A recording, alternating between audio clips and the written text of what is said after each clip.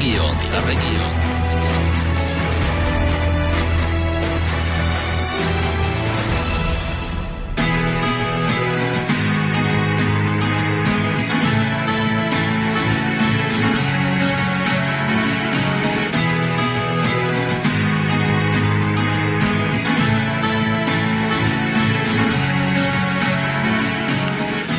No, tak je štvrtok, dnes taký zvláštny štvrtok, 24.12.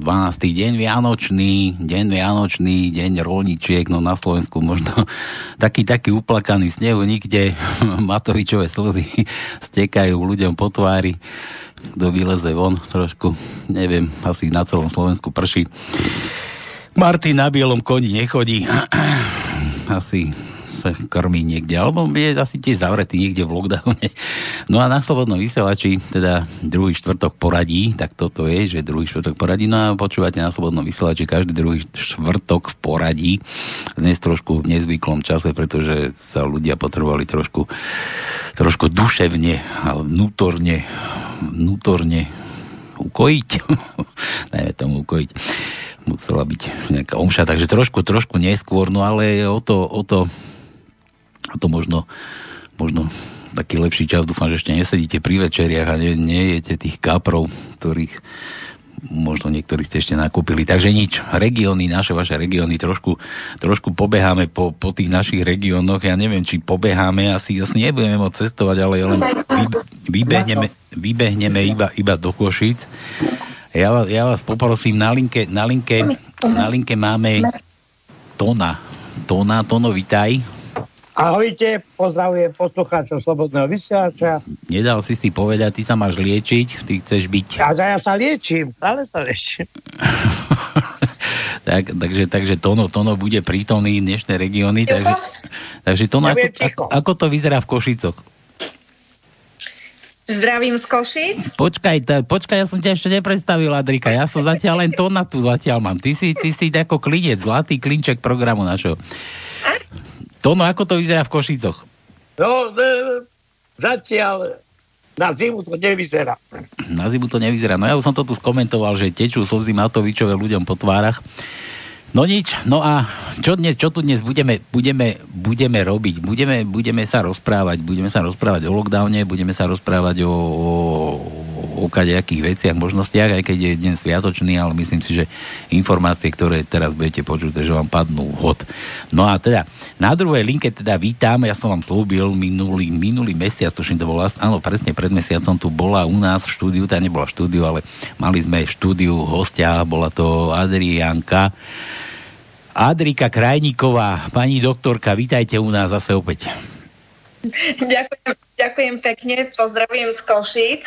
Ja som teda nevedela, koho oslovuješ v tých Košiciach, či mňa, alebo Tona.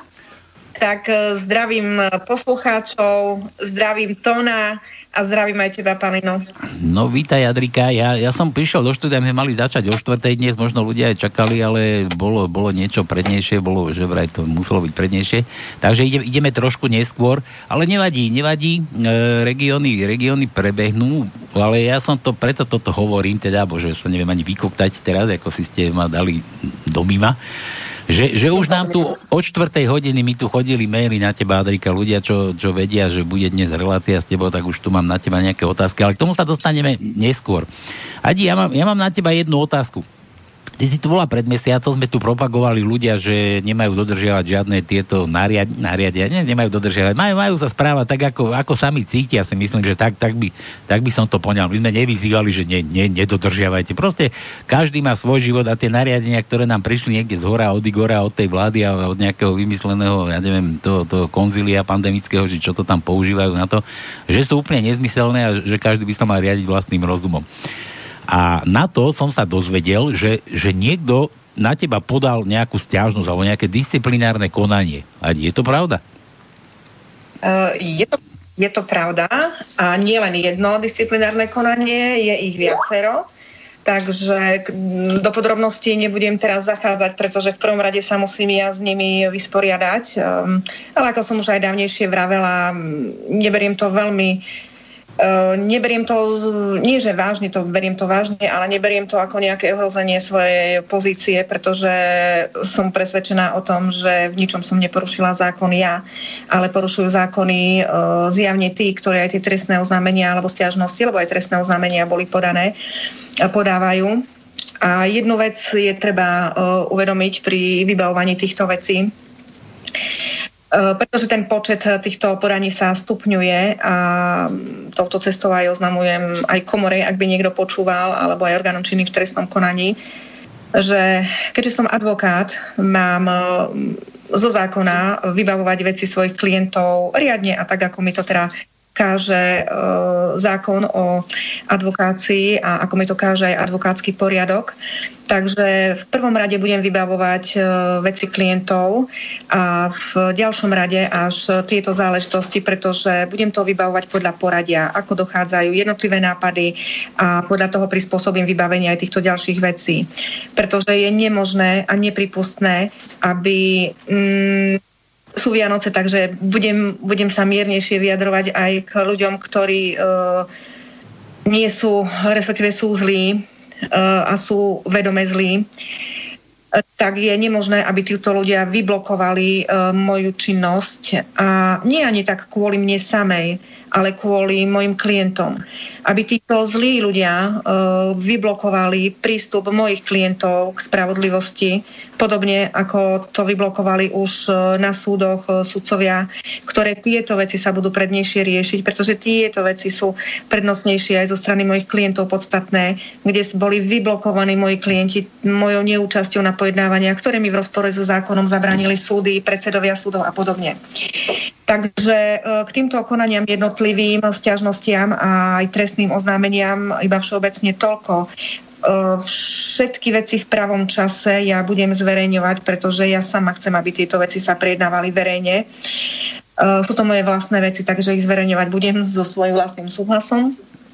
Takže asi toľko a opakujem ešte raz, budú vybavované, totižto tieto veci, ktoré sú trestné oznámenia sťažnosti, majú svoju lehotu na vybavenie, v ktorej som ja povinná reagovať voči príslušným orgánom. Či už komore, alebo orgánom činným v trestnom konaní. Avšak to, čo vravím, tieto orgány si musia uvedomiť to, že teraz som advokát a v prvom rade budem riešiť veci teda podľa tých nápadov, ako mi je z časového hľadiska chodia, takže neviem, v ktorom štádiu sa dostanem ku samotnému vybavovaniu veci, lebo sú to tisíce e-mailov, ktoré pracovne ja musím vybaviť predtým, než sa budú oni zaoberať so mnou. Áno, počúvam. Adrika, ja iba jednu poznámku mám k tomu. Vzhľadom tomu, že teraz som zavretý, lebo sa liečím, tak vlastne mám času sledovať celý ten vývoj. My sa poznáme.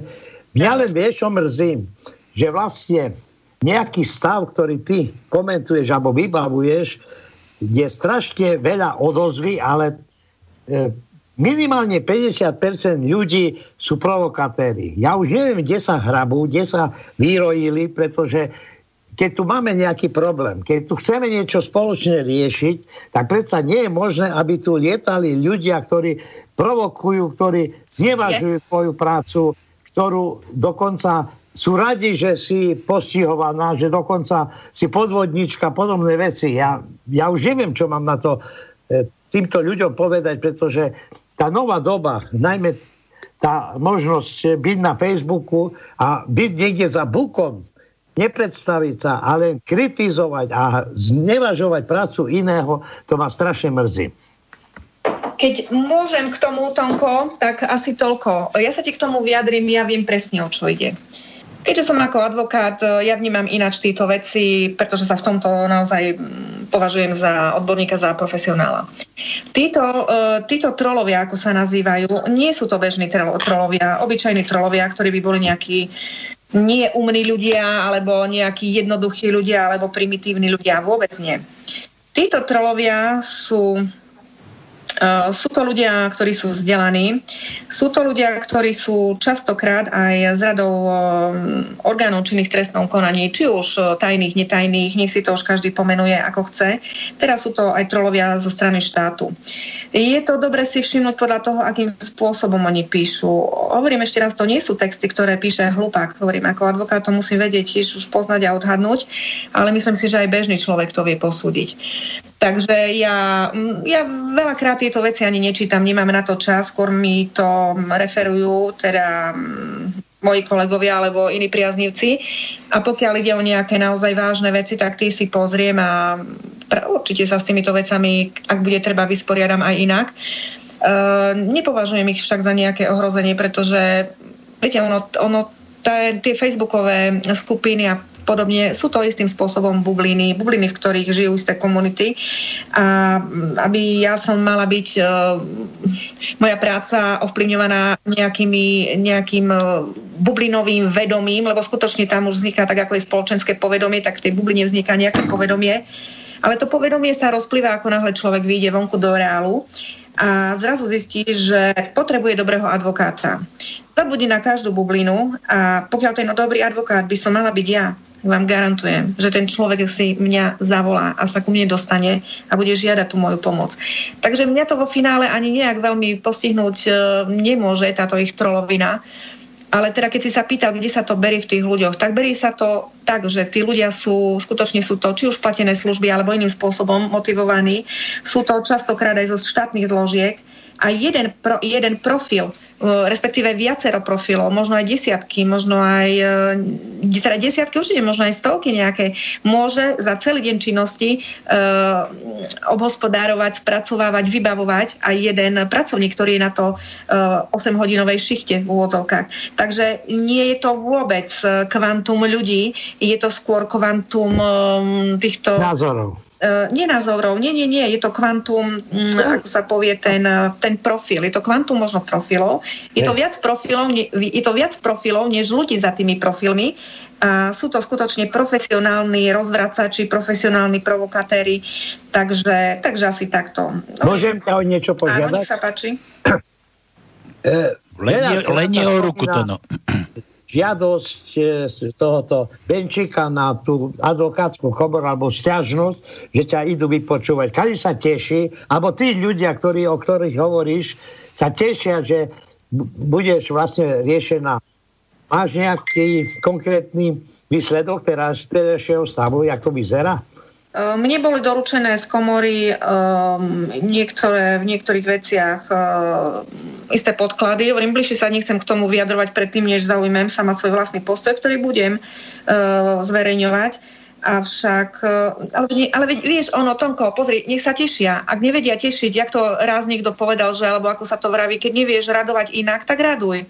Skutočne sú mi títo ľudia ukradnutí, pretože mám tou svojou dlhoročnou prácou ako advokát a vôbec aj svojim súkromným životom, osobným životom, ktorý rozhodne nebol ľahký a málo kto a z cudzích ľudí nikto do ňoho nevidí, ale prešla som veľmi ťažkým aj osobným životom a mňa nejaké sťažnosti na komore alebo z komory nemôžu na mňa nejak zaúčinkovať tak, aby som mala z toho nejaký zvlášť emocionálny pocit.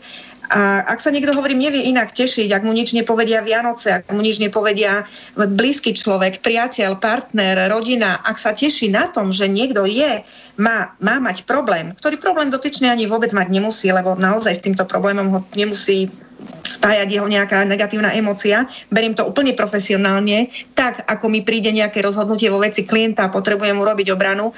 Absolútne rovnako beriem ešte aj túto vec a možno, že ešte aj inak, pretože viac cítim nejak zodpovednosť voči svojim klientom a mi záleží skutočne na tom, aby moji klienti, ich veci boli vybavené. A práve preto aj touto cestou, ďakujeme za otázku, ja ale určite dám, možno to počúvajú, ale určite dám odpoveď teda aj na tú komoru, že opakujem ešte raz, ak zmeškám nejakú lehotu a budete chcieť ma riešiť za zmeškanie lehoty, tak treba si pozrieť advokátsky poriadok, advokátsky zákon o advokácii, že ja prednostne potrebujem vybaviť svojich klientov. A rozhodne, a sú to desiatky, sú to stovky vecí, ktoré riešim, ja rozhodne nehodím do rizika, aby som zmeškala lehotu klienta na podanie opravného prostriedku preto, že si možno nejaký benčík vymyslí alebo niekto iný, že podá na mňa sťažnosť a ja to musím jednoducho v lehote riešiť. Každá lehota má svoje odpustenie zmeškania, má svoje dôvody, pre ktoré ak lehotu nedodržíš, tak je to treba akceptovať. A v mojom prípade je samozrejme môj výkon advokácie, to znamená práca pre mojich klientov a v lehotných veciach prednostnejšia než riešenie mojej vlastnej otázky nejakej sťažnosti a nejakého nekalého konania niekoho iného. A rozhodne, keď sa do týchto vecí pustím, dostanem sa určite aj do štádia, že ide o zlomyselné podania. A preto apelujem na komoru, aby predtým, než mi začne zasielať jednotlivé sťažnosti, respektíve jednotlivé návrhy na disciplinárne konanie, aby si ustálila otázku zlomyselnosti návrhu. Pretože v opačnom prípade ja budem vyvodzovať osobnú zodpovednosť voči tomu, kto vopred, respektíve neskôr v konaní zistenú a preukázanú zlomyselnú sťažnosť pretaví do disciplinárneho konania a bude ma zaťažovať do tej miery, že nebudem môcť vykonávať svoju prácu. Tak poprosím, aby toto ani neskúšali na komore. Ja sa k tomu pridám. Ja by som takto možno aj poslucháčov, že vieš, že sa tak hovorí, že ako ty do mňa, tak ty akože naspäť, alebo ako sa do hory volá, tak sa z hory ozýva, že keď napríklad, ja neviem, my tu spomínali to meno nešťastné toho dôchodcu Benčíka, čo teraz v parlamente sedí, že ten má asi veľa času, vieš, a že keby tí ľudia, ktorým si ty pomohla, že si ich dostala niekedy z kaše, alebo že očakávajú od teba, že by si ich mohla dostať z kaše, že keby sme ich takto poprosili, nemusíš ty, môžeme my ostatní, čo ti fandíme, že prečo podajte trestné oznámenie na toho Benčíka napríklad. Vieš, nech sa aj chalanisko on trošku zapotí, aby nemal čas na takéto blbiny, že... Vďaka za know-how a ja keď o to požiadam klientov, ver tomu, že možno, že keď počúvajú reláciu, teda, že to robia sami od seba, pozri sa, mňa toto by ani nenapadlo. Akože ja skutočne týmto smerom nezaoberám teraz svoju pozornosť, ale tako know-how voči niekomu je to určite fajn. A takto ďalej by sme mohli pokračovať aj voči ostatným, ktorí budú zlomyselne konať voči mne, hovorím o zlomyselnosti, pretože v danom momente, ak niekto na mňa podal nejakú sťažnosť, čo sa týka výkonu mojej advokácie v súvislosti s tým, že poskytujem právne rady, právnu pomoc, že názory svoje verejne vyjadrujem, ktoré keď skonfrontujeme so zákonom, vám garantujem, že moje názory sú zákonné. Preto vravím, ak komora chce riešiť zlomyselné sťažnosti, nech ich rieši. Ja už som dávnejšie spomínala, komora má so mnou už teraz za sebou jeden 6-ročný šikanózne disciplinárne konanie, ktoré do dnešného dňa nevie začať, nie to skončiť. Ak si teda komora myslí, že so mnou otvorí ďalšie šikanózne konania v 10-kách, 20-kách vecí, skutočne odkazujem, že ja tú kartu otočím. Totižto ja mám takú mieru trpezlivosti danú. A potom, keď pretečí tá miera trpezlivosti, tak to sa spýtajte potom odporcov v konaní, ako vyzerá moje konanie, ak teraz skutočne ja si poviem a dosť. Tak potom tú kartu otočíme, ale zatiaľ by som to ešte stále nechávala v tom, že posielam odkaz aj teraz na Vianoce, aby teraz vážili, či ide o šikanózny návrh a podľa toho ďalej dávali sťažnosti a aby ma neoberali o čas pri výkone mojej advokácie, pretože za mnou sa skutočne postaví obrovské množstvo klientov, ktorých dneska mám. A tá moja pomoc, aj keď nie je vidno, ešte žiadne nejaké rozhodnutia nie sú vydané, pretože je to fakt veľmi ťažko, aby na našej pôde slovenskej boli tieto veci, ale sú to veci, ktoré, viete, vy klienta potrebujete, ja tých telefonátov a tých správ zúfalých, ktoré sú, a keď ich len navigujete, akým spôsobom má ísť, akým sa má brániť, ako čo má urobiť, tí ľudia, keď im dvihnem telefón, sú tak šťastní, že plačú. Oni sú plačú, že som im len dvihla telefón, že sa konečne so mnou skontaktovali a ani jeden, kto dvihne telefón, to sa môžete skutočne spýtať, urobiť si o tom prieskum a tie telefóny ja mám zazname. Ani jeden vám nepovie z ľudí, že som tohto človeka nevybavila, alebo mu nedala nejakú radu, alebo hoď len tú nádej, a tá nádej je veľká, že tu sa jednoducho začnú jedného dňa veci otáčať a vtedy príde čas tých všetkých, ktorí mi volali, ktorí sú už z mojich advokátskych záznamoch. A znova zopakujem, každý bude odškodnený, kto bol v tomto covidovom šialenstve poškodený. Takže ja som veľmi rada, keď môžem týmto klientom pomôcť a ja som im rada, že sa obracajú na mňa, že tú dôveru majú. A myslím si, že určite som ani jedného nesklamala. A nech mi teda kľudne napíše, čo sa stalo. Viete, ľuďom je ťažko vyhovieť, ale zatiaľ s kým som komunikovala, nemám pocit, aby som teda nebola, hovorím, veci vybavila k spokojnosti. Takže tak.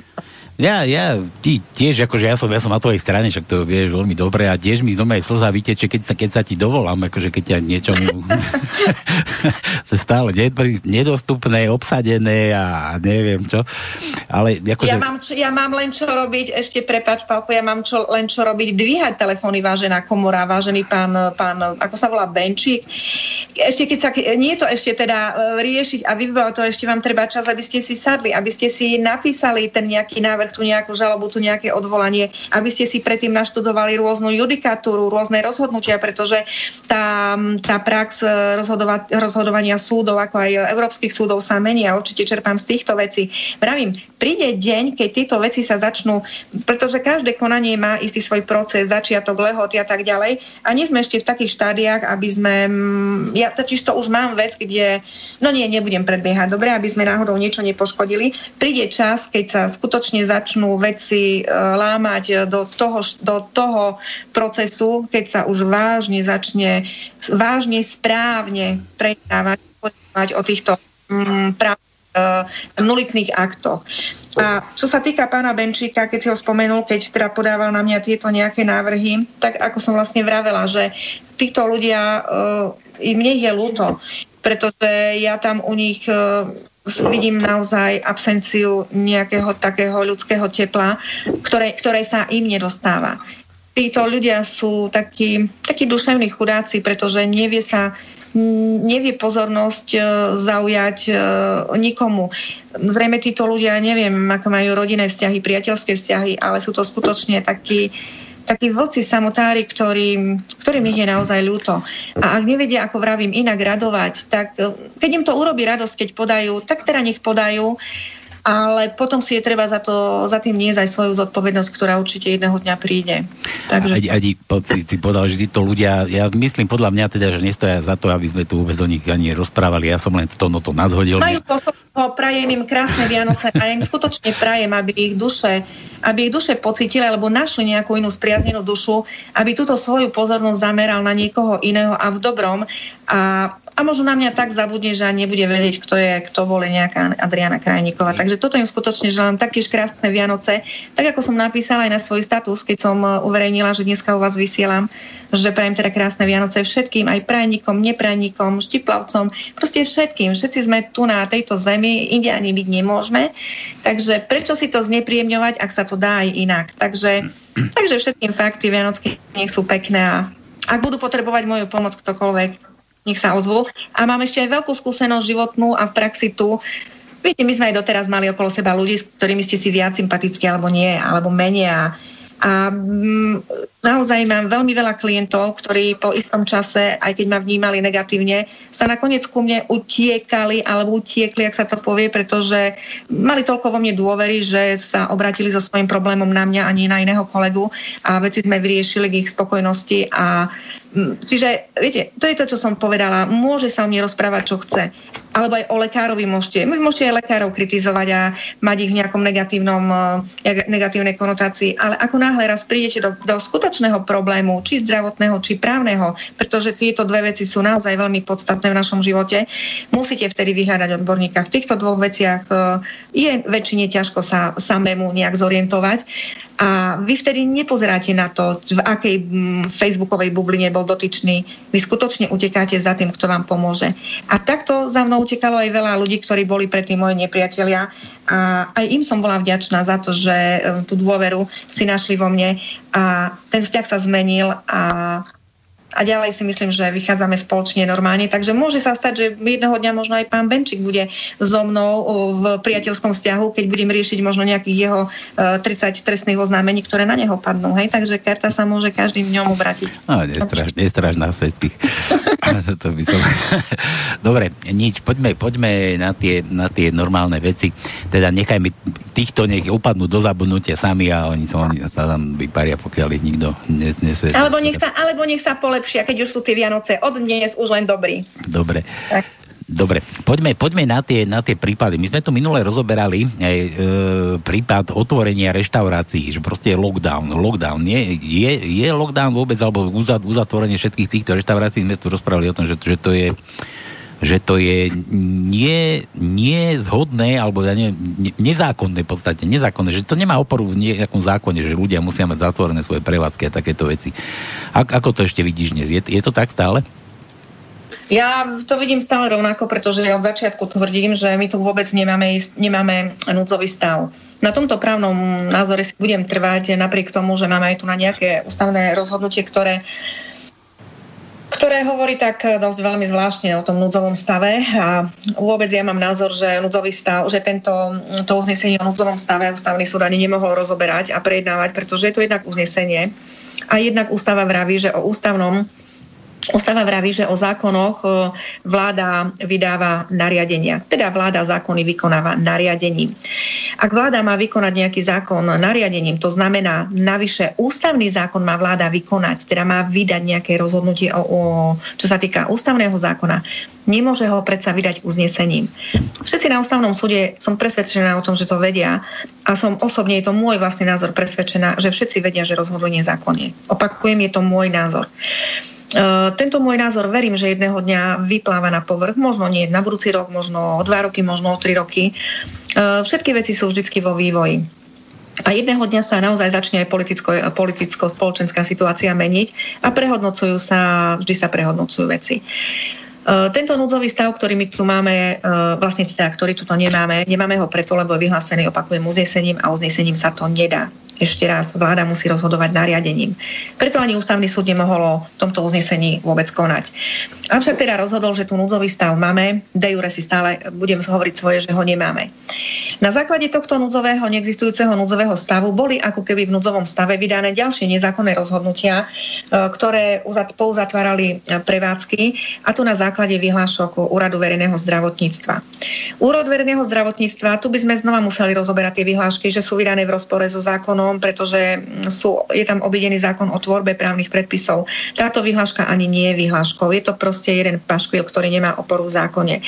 Ďalej sú tam uzákonené, respektíve sú tam neuzákonené. Oni sú tam len iba povedané nejaké povinnosti, ktorých aj vnútorné znenie je v takom rozpore, ich vlastné znenie je v takom vnútornom rozpore, že aj z tohto titulu je to paškvil.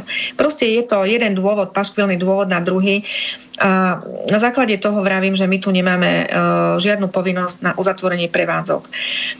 Pokiaľ niekto si myslí, že pokiaľ úrady vykonávajú, si myslia, že ten stav tu núdzový je a vykonávajú kontroly a vykonávajú napríklad policajtmi kontroly, ktoré vykonávajú znova v rozpore so zákonom, lebo policajt nemôže vykonávať objasňovanie nejakého skutku v rámci toho, že sú prevádzky otvorené. Tieto kontroly môžu vykonávať iba úrady verejného zdravotníctva. Policajti prekročili už veľmi vážne právomoci v posledných prípadoch, ktoré riešim, a dokonca sa dopúšťajú násilia na majiteľoch prevádzok. Obletelo už internetom, sociálnymi sieťami zásah jedného pohostinstva v Martine, kde policajti hrubou silou spacifikovali majiteľa. Tak vážne prekročili svoju právomoc, že toto bude mať skutočne veľmi vážnu dohru a bude takisto verejne teraz sledovaná táto dohra. Tak tie prevádzky, hovorím ešte raz, sú otvorené v súlade so zákonom, tak ako káže obchodný zákonník podnikateľom konať. Podnikateľ je povinný vytvárať zisk. Povinný, opakujem. Podnikateľ nemá na to otvorenú živnosť alebo nie je právnickou osobou preto, aby produkoval stratu alebo náklady. On je tu na to, aby vytváral zisk. Štát mu nemôže túto jeho aj právo podnikať, ale aj povinnosť brániť. Obdobne, ako je to napríklad pri tých školských povinnostiach, ku ktorým sa možno vrátime. Takže prevádzky, ktoré sú otvorené a ktoré majú otvorené moji klienti, tieto prevádzky sú otvorené v súlade so zákonom. Ak niekto si chce napríklad zistiť, ktoré prevádzky sú otvorené, alebo ak sú aj iní prevádzkovateľia otvorení a chcú sa zverejniť, čo by bolo veľmi dobré, poprosím vás, registrujte sa na stránke www.ananas.to. Je to jedna bezplatná aplikácia, ktorú môžete využiť na to, aby ste vlastne sa zaevidovali do toho, aby ľudia, ktorí sú skutočne slobodní, ktorí sú príčetní a slobodní od Boha, aby išli do tých prevádzok, pretože oni vyhľadávajú tieto prevádzky, aby išli do tých prevádzok, aby vedeli, ktorú prevádzku môžu navštíviť, kde nebudú od nich žiadať ani test, ani rúško, kde ich posadia s tým, že ich obslúžia a nebudú ich vlastne buzerovať doslova týmito nezákonnými vecami. Avšak týchto zákazníkov chodia buzerovať policajti, kde už tu znova dochádza k prekračovaniu zákona, pretože policajt nemôže bezdôvodne vstupovať do prevádzky, legitimovať ľudí, pretože každá jedna legitimácia týchto zákazníkov bola vykonaná v rozpore so zákonom. A prečo v rozpore so zákonom? Nebudem to teraz definovať, pretože až začnú voči týmto konzumentom správne konania, potom zistia, prečo v rozpore so zákonom, pretože to bude predmetom už týchto odvolaní, ktoré budem robiť. Totižto ja vybavujem aj týchto zákazníkov.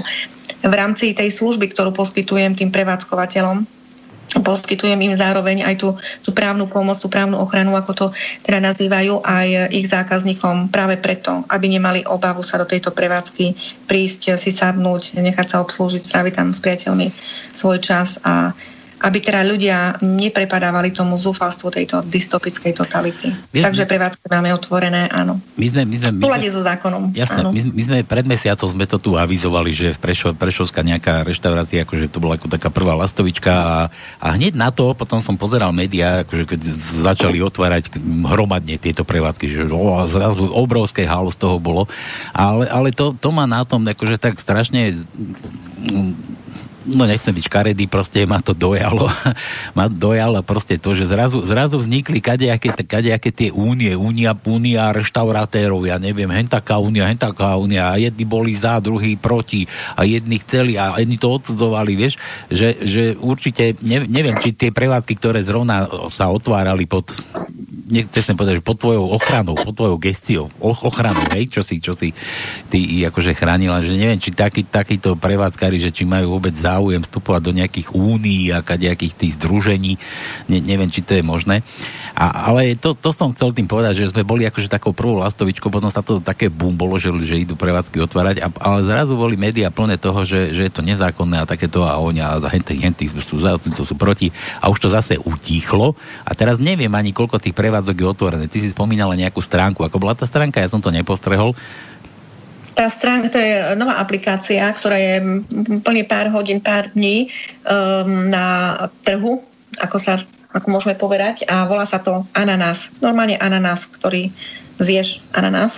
Čiže ananás.to ako Tibor Ondrej. Ananás.to a na túto stránku sa môžu prihlásiť všetci prevádzkovateľia, ktorí chcú si otvoriť svoje prevádzky, či z tohto gastra odboru, alebo z fitness centier, pretože veľa ľudí sa mi ozýva, veľa prevádzok aj od fitnessákov a vôbec od rôznych kaderníčky a podobne. Takže rieši sa tam veľmi, naozaj skutočne boli by ste prekvapení, koľko ľudí chce pootvárať tieto prevádzky. Ja to skutočne s tým ani sama spracovávať. No a pretože títo ľudia, totižto tu je veľmi vážna vec, vážená slovenská vláda. Títo ľudia nemajú čo jesť. Títo ľudia nemajú peniaze. Títo ľudia nemajú z čoho platiť svoje záväzky. Ono, keď je aj zatvorená prevádzka, ono je tam treba platiť ten nájom. Ono to nefunguje tak, ako si to Matovič predstavuje, ako v nejakom sterilnom svete, tak ako chce všetkých ľudí vysterilizovať, kde som už uvádzala nieraz v mojich článkoch, že Matovič sa vyjadril, že nebudeme čakať do nulovej nakazenosti, preto treba testovať. To vy keď čítate, aj keď zameriate pozornosť presne na každé slovo, ktoré hovorí, ktoré mne ako advokátovi vždycky to ťažisko veci viem odhadnúť zrejme skôr ako ten like. Takže ja keď počúvam týchto ľudí, tak ja tam vidím aj iné veci, ktoré povedia. Ak Matovič povie, že nebudeme čakať do nulovej nakazenosti, takže preto budeme deti v škole testovať. Pre mňa je ťažisko otázky, že na čo nechceš čakať? Na nulovú nakazenosť? Takže cieľom je nulová nakazenosť? Takže cieľom je jedna sanitárna utopia, jeden nezmysel. Veď to je popieranie biológie, to je popieranie tohto sveta, aby existovala nulová nakazenosť nejakého vírusu alebo pri nejakej baktérii. To nie je možné. Veď my sme plní baktérií, vírusov a my práve s nimi musíme vedieť žiť. Nie sa od nich strániť.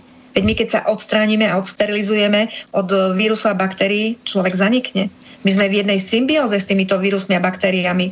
A to, že niekto pomenoval nejaký vírus a dal mu mediálny nejaký nejaký projekt mu vytvoril a začal ním ľudí strašiť, kde už len tým zastrašovaním sa oslabuje imunita a vytvorila sa hystéria.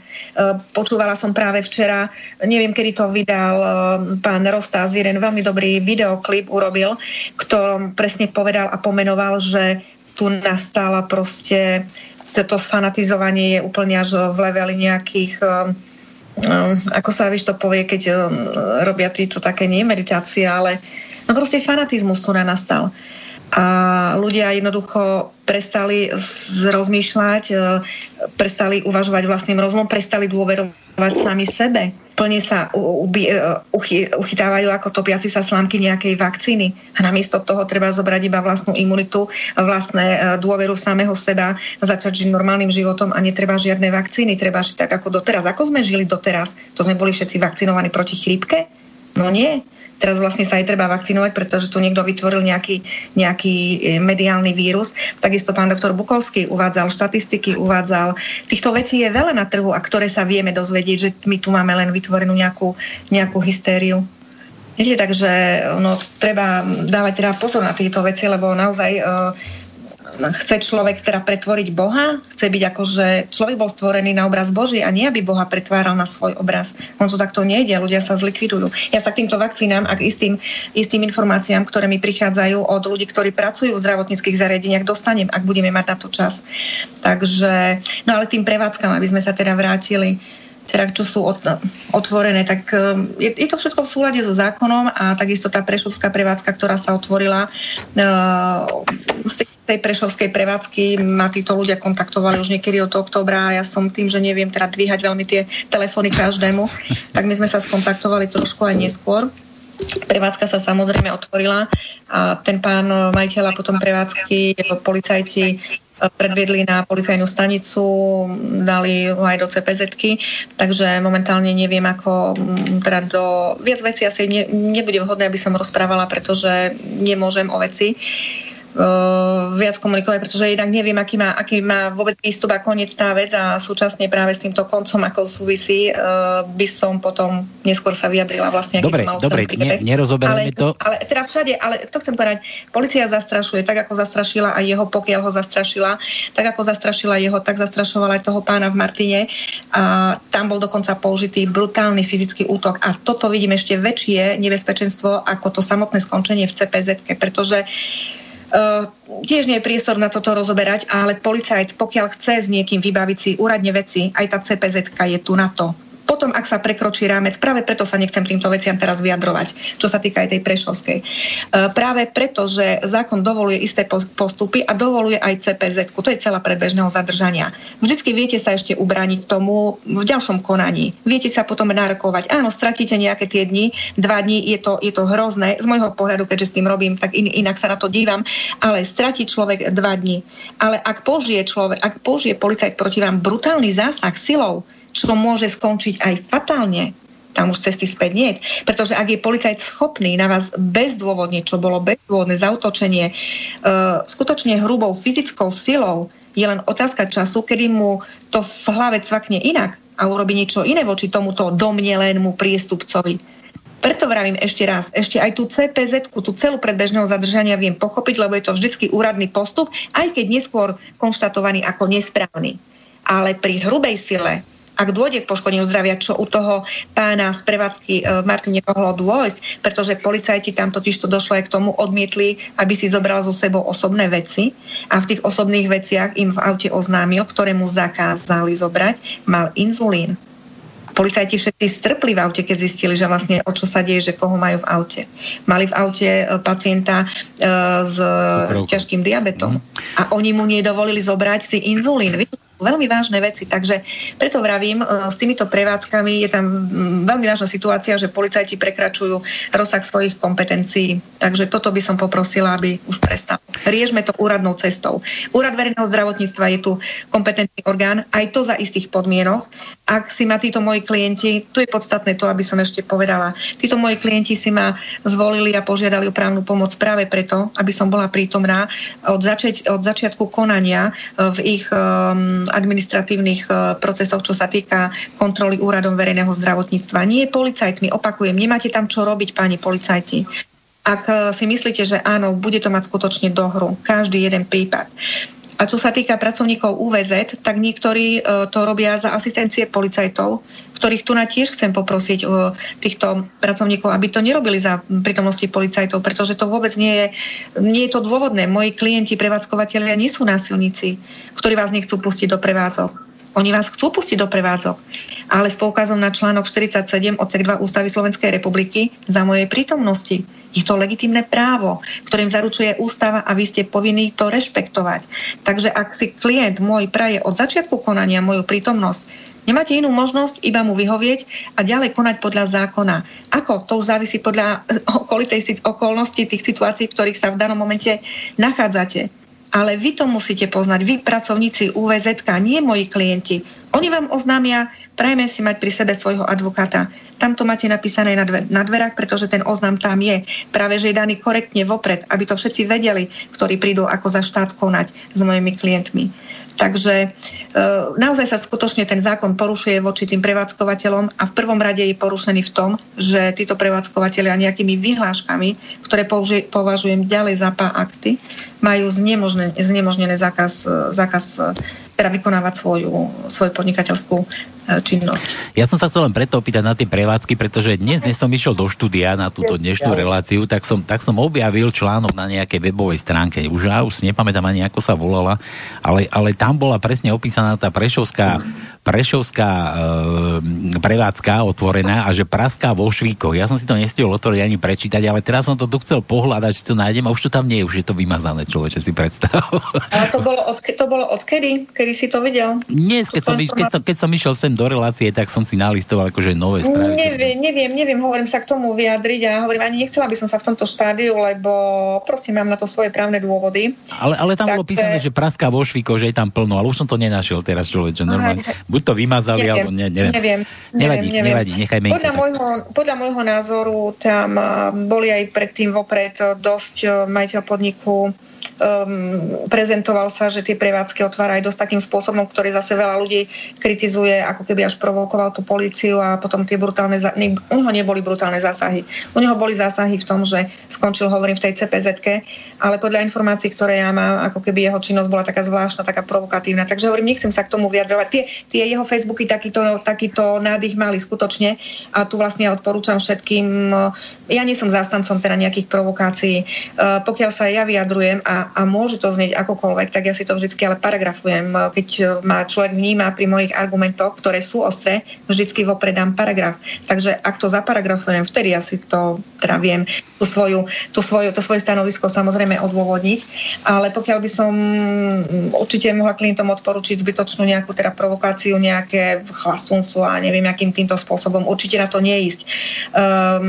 To, že sú podniky otvorené, je verejne, teda mojimi klientmi, je verejne známe. Samozrejme, že o tom informujú. Samozrejme, že sa aj toto rozoberá na Facebookoch, ale všetko má svoju teda nejakú úroveň tej komunikácie.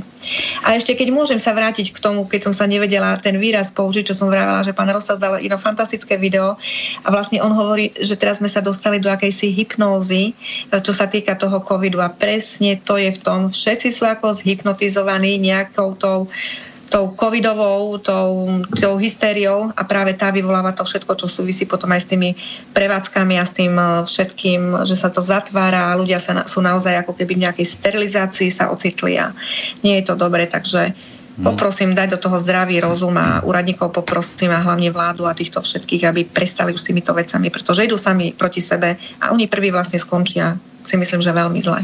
Pretože je to tak, vždycky sa ten bumerang vráti od toho, od koho letí a vráti sa mu to tak. A ešte bude nabrúsený a bude rezať. Dobre, poďme na poslucháčov, lebo už sa mi to tu množí, aby sme to vôbec postihali. Dnes budeme len do 7. Dobre, aby ste vedeli všetci. Do 7. budeme vysielať. Tak, otázky na pani JUDr Krajníkovú. Nejaká prokurátorka JUDr Černá, čo ti to hovorí? No, prokurátorka JUDr Černá je prokurátorka generálnej prokuratúry, pani doktorka Černá, ktorá osobne sa samozrejme, že nepoznám s ňou, ani služobne som s ňou, aspoň si myslím, neprišla nikdy do kontaktu. A je to pani doktorka, na ktorú som podala trestné oznámenie z dôvodu, že... Aha, tak to ty, lebo tá otázka znie, že v akom štádiu je jej trestné oznámenie na prokurátorku JUDr Černú. Aha, dobre. V tomto ja vám poviem, v akom štádiu, ja zhruba to zhrniem, na základe čoho som podala trestné oznámenie na ňu. Keď som 26. septembra zaslala pánovi Matovičovi teda žiadosť o zdržanie sa nezákonného konania voči mojej osobe, ako predsedu vlády som ho oslovila, a o zabezpečenie zrušenia vydávania nezmyselných opatrení Úradu verejného zdravotníctva, čo sa nakoniec aj stalo. A pani doktorka Černá na základe, bolo to doručené na generálnu prokuratúru a na ďalšie ostatné orgány verejnej moci a štátnej správy, na príslušným subjektom a vedúcim úradov týchto subjektov. Tak túto vec vybavila generálna prokuratúra, ktorá to dostala takisto, spôsobom, že od 2.10. zo dňa 2.10. upovedomenie zo dňa 2.10. vydané touto prokurátorkou, doktorkou Černou, v ktorom upovedomení konštatovala porušenie zákona presne v týchto intenciách, ktoré som v tomto podaní navrhovala. S tým ale, že v ďalšom texte povedala, že napriek tomu, že zistila porušenia opatrení Úradu verejného zdravotníctva, a to v nedostatku právomoci Úradu verejného zdravotníctva vydávať tie opatrenia a v nedostatku právnej formy týchto opatrení ako aktov, ktorými sa ukladajú tie opatrenia občanom, rúška a podobne. Čiže absolútne vyhovela tomu môjmu podaniu, ale v ďalšej vete povedala, že teda ale napriek nezákonnosti týchto všetkých opatrení je dobré tieto opatrenia ponechať v účinnosti vzhľadom aktuálnej covidovej situácii. Len iba tak na margo podotknem, že odkiaľ ona, neviem, akú aktuálnu covidovú situáciu myslela, či tú, čo sa verejne prednáša. Viete, čo je to aktuálna covidová situácia? To je pojem, ktorý zákon nepozná. Nie je k tomu žiaden podklad, nie je k tomu žiadna štúdia, nie je k tomu žiaden právny akt, pre ktorý by sa mohla o toto niečo oprieť. Čiže jedna vec teda je tá, že absolútne neodôvodnila, na základe čoho považuje čo je to aktuálna covidová situácia, a poďalšie povedala jednu veľmi vážnu právnu vec, ktorou položila teóriu práva, ktorou položila štátnicové skúšky, ktorou položila všetky právnické fakulty Ústavu Slovenskej republiky a vôbec právo ako také. Pani doktorka Černá povedala, že napriek nezákonnosti týmto aktom, ktorá povaha nezákonnosti je nulita, to je to, o čom stále rozprávam, pretože pani doktorka Černá povedala to, čo hovorím ja, že všetky opatrenia UVZK sú nulitné. Takže to, keď ma niekto nazýva, že nulitná doktorka, tak zrejme dotyčný nevie, čo robí, respektíve správne pomenováva problém, o ktorý tu ide, ale nie v spojení so mnou, ale v spojení s týmito právnymi aktmi. Takže pani doktorka Černá povedala, že tieto nezákonné, tieto nulitné akty týmto aktom sa zachováva účinnosť. Povedať niečo také je vlastne, a povedala to ako generálna prokurátorka, čiže to nie je len, že niekto išiel okolo a si povedal svoj právny názor. Ak povie generálny prokurátor niečo také, že nezákonný akt jemu treba ponechať účinnosť a ponecháva samú účinnosť. Ja si tento dokument otvorím od nej, pretože som to práve dneska v jednej inej súvislosti teda riešila. Ak niečo také povie prokurátor generálnej prokuratúry, tak sa dostáva do situácie, ktorou narúša právny systém v Slovenskej republike.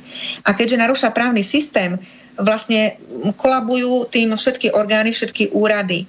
A ja to teraz zjednodušujem, mne to spadá pod skutkovú podstatu trestného činu sabotáže. A ja som na pani doktorku podala trestné oznámenie pre trestný čin zneužitia právomoci verejného činiteľa a sabotáže, kde svojim vyjadrením je spôsobila rozložiť teraz Slovenskú republiku, ak má platiť, že nezákonné právne dokumenty majú ostať účinné. Je to niečo tak nepredstaviteľné a nemožné a hrozné, ale keďže to povie prokurátor generálnej prokuratúry, má to veľmi vážnu správnu váhu. A na základe ďalšieho názoru pani doktorky Černej došlo k istým pokynom voči Úradu verejného zdravotníctva a následne sa to celé premietlo v tom zákone, ktorý bol novelizovaný o ochrane verejného zdravia, kde sa aj skutočne dostalo to, čo pani prokurátorka povedala, a to je to, že tie nezákonné opatrenia, tie nulitné opatrenia sa ako keby prekonvertovali na platné vyhlášky. A teraz sa vrátime naspäť k tomu môjmu trestnému oznámeniu na ňu. To bolo ešte v čase, keď pani doktorka nedala to stanovisko pre UVZ-ko, ako majú napraviť tú svoju chybu z tých nezákonných, ale to bolo vlastne to, aby sa prekonvertovali. A oni sa zrejme teda prekonvertovali na základe jej pokynu. To už bude musieť UVZ-ko vysvetliť, že na základe čoho sa tieto veci potom ďalej udiali tak, že tie nezákonné opatrenia sa premenili na zákonné vyhlášky. Vláda to tak navrhla a parlament tento zákon schválil. Teda moje trestné oznámenie na pani prokurátorku bolo pre zneužitie právomoci verejného činiteľa a sabotáže práve pre tento jej názor, že z nezákonných aktov mala snahu urobiť zákonné akty, čo sa aj stalo. Ale ja som to podávala ešte v čase, keď som len tušila, že sa to stane, a moje trestné oznámenie sa neskôr presne potvrdilo tým, že sa aj naozaj z tých nezákonných ňou povedaných nezákonných opatrení stali zákonné vyhlášky. Je to jeden ťažký, obrovský nonsens a ja to skutočne považujem za konanie v rozpore, respektíve konanie v konflikte s tým trestným právom, trestným zákonom. A teraz, ako sa vybavilo to moje podanie? Z generálnej prokuratúry mi prišlo, nie je to až tak dávno, len tým, že ja vybavujem klientov, nestíham riešiť tieto veci, ale mám to už teda takisto na spracovanie, len otázka času sa k tomu dostať. Prišlo mi z generálnej prokuratúry podanie, že moje trestné oznámenie jasne definované ako trestné oznámenie s jasne zadefinovanými paragrafmi. Ja totiž to vec podávam nie len tak, že napíšem, že na neznámeho páchateľa, alebo že je tam skutok, ktorý popíšem nejak slovne. Ja tie veci všetky opieram o paragraf a veľmi vážne právne aj vysvetľujem. Moje trestné oznámenie je zverejnené na mojej stránke, môže si ho každý pozrieť a dočíta sa tam presnú právnu argumentáciu toho, čo namietam, čo vidím v tom, kde vidím tú trestnosť konania pani doktorky Černej. A mne prišla odpoveď z generálnej prokuratúry, že túto vec posúdili ako sťažnosť na postup prokurátora a vybavia ju ako sťažnosť. Tak toto, ak niekto napísal, tak toto je na ďalšie trestné stíhanie za zneužitie právomoci verejného činiteľa. Pretože ak považovali to trestné oznámenie za nedôvodné, mohli ho začať riadne vybavovať ako nedôvodné a zákon pozná, ako sa vysporiadať s nedôvodným trestným oznámením. V tomto prípade však mám ale ďalší postup, ktorý ja viem využiť. Nechcem to nazvať ako opravné prostriedky klasické, ale je tam teda postup, alebo tak z časti áno, opravné prostriedky, z časti teda iné právne postupy, ktorými ja sa viem dopracovať, aby sa znova preskúmalo to moje trestné oznámenie a znova preskúmalo. Je tam viacero možností.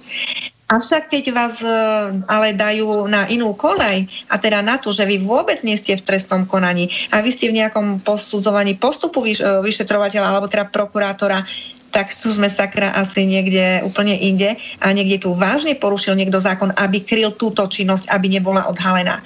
Takže som v štádiu tom, že trestné oznámenie na pani prokurátorku sa vybavilo spôsobom, že vlastne ide len o nejakú námietku na jej postup. Nie, nevážený. Tu ide o trestné oznámenie, ktoré vážne právne je zargumentované. Takže určite týmto trestným oznámením sa budú orgány zaoberať a budem to referovať kedy, pretože vravím ešte raz, tak ako nestíham vlastné veci.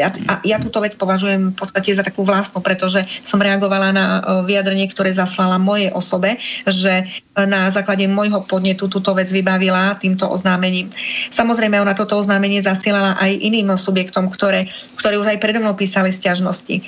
Avšak tak, ako som vravela po odoslaní tejto mojej výzvy Matovičovi, ja som vlastne vopred tam aj apelovala, že som ten právny problém uchopila tak, že sa domnievam, že ho doposiaľ asi nikto takto neuchopil, čo bolo aj, si myslím, pravdou, pretože keď 26. teda 27. dostala teda to moje podanie, s ktorým sa oboznámila a už niekedy o 2 dní alebo 3 dní na to reagovala, už tým, že už ľuďom začala zasielať teda takéto upovedomenie, ako potom poslala aj mne.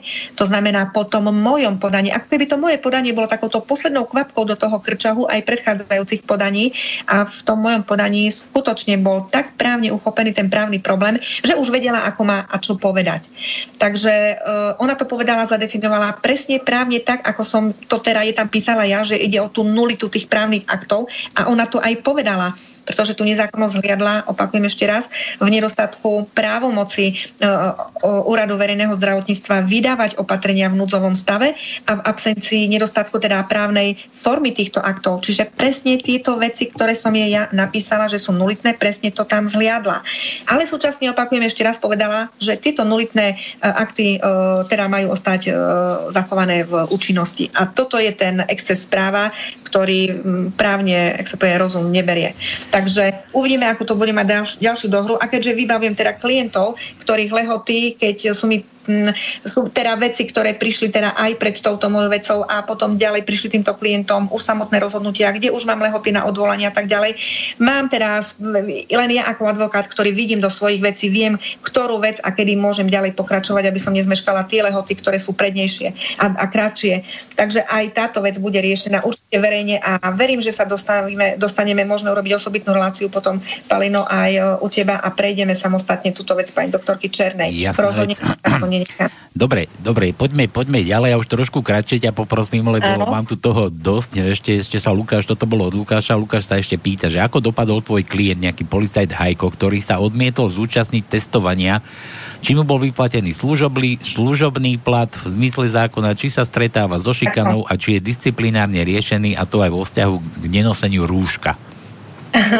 To by sme museli urobiť samotnú reláciu na môjho klienta Hajka a samozrejme viem sa vyjadrovať ku veciam, ktoré by som vopred, lebo tu už ide naozaj o konkrétne skutočnosti, ktoré viem, aké sú vo veci. A však ale aj tým, že je príslušníkom teda policajného zboru, určite nemôžem z vnútorného diania podávať informácie bez toho, aby som to s ním skonzultovala, teda nečakala som túto otázku. Takže iba toľko. Pán Hajek je skutočne slobodným človekom a veľmi vysokým odborníkom v rámci svojej profesie, na čo som. My sa poznáme s pánom Hajkom z minulosti, kde sme prišli do styku, ako on bol vyšetrovateľ, to som už spomínala, ja som bola advokát.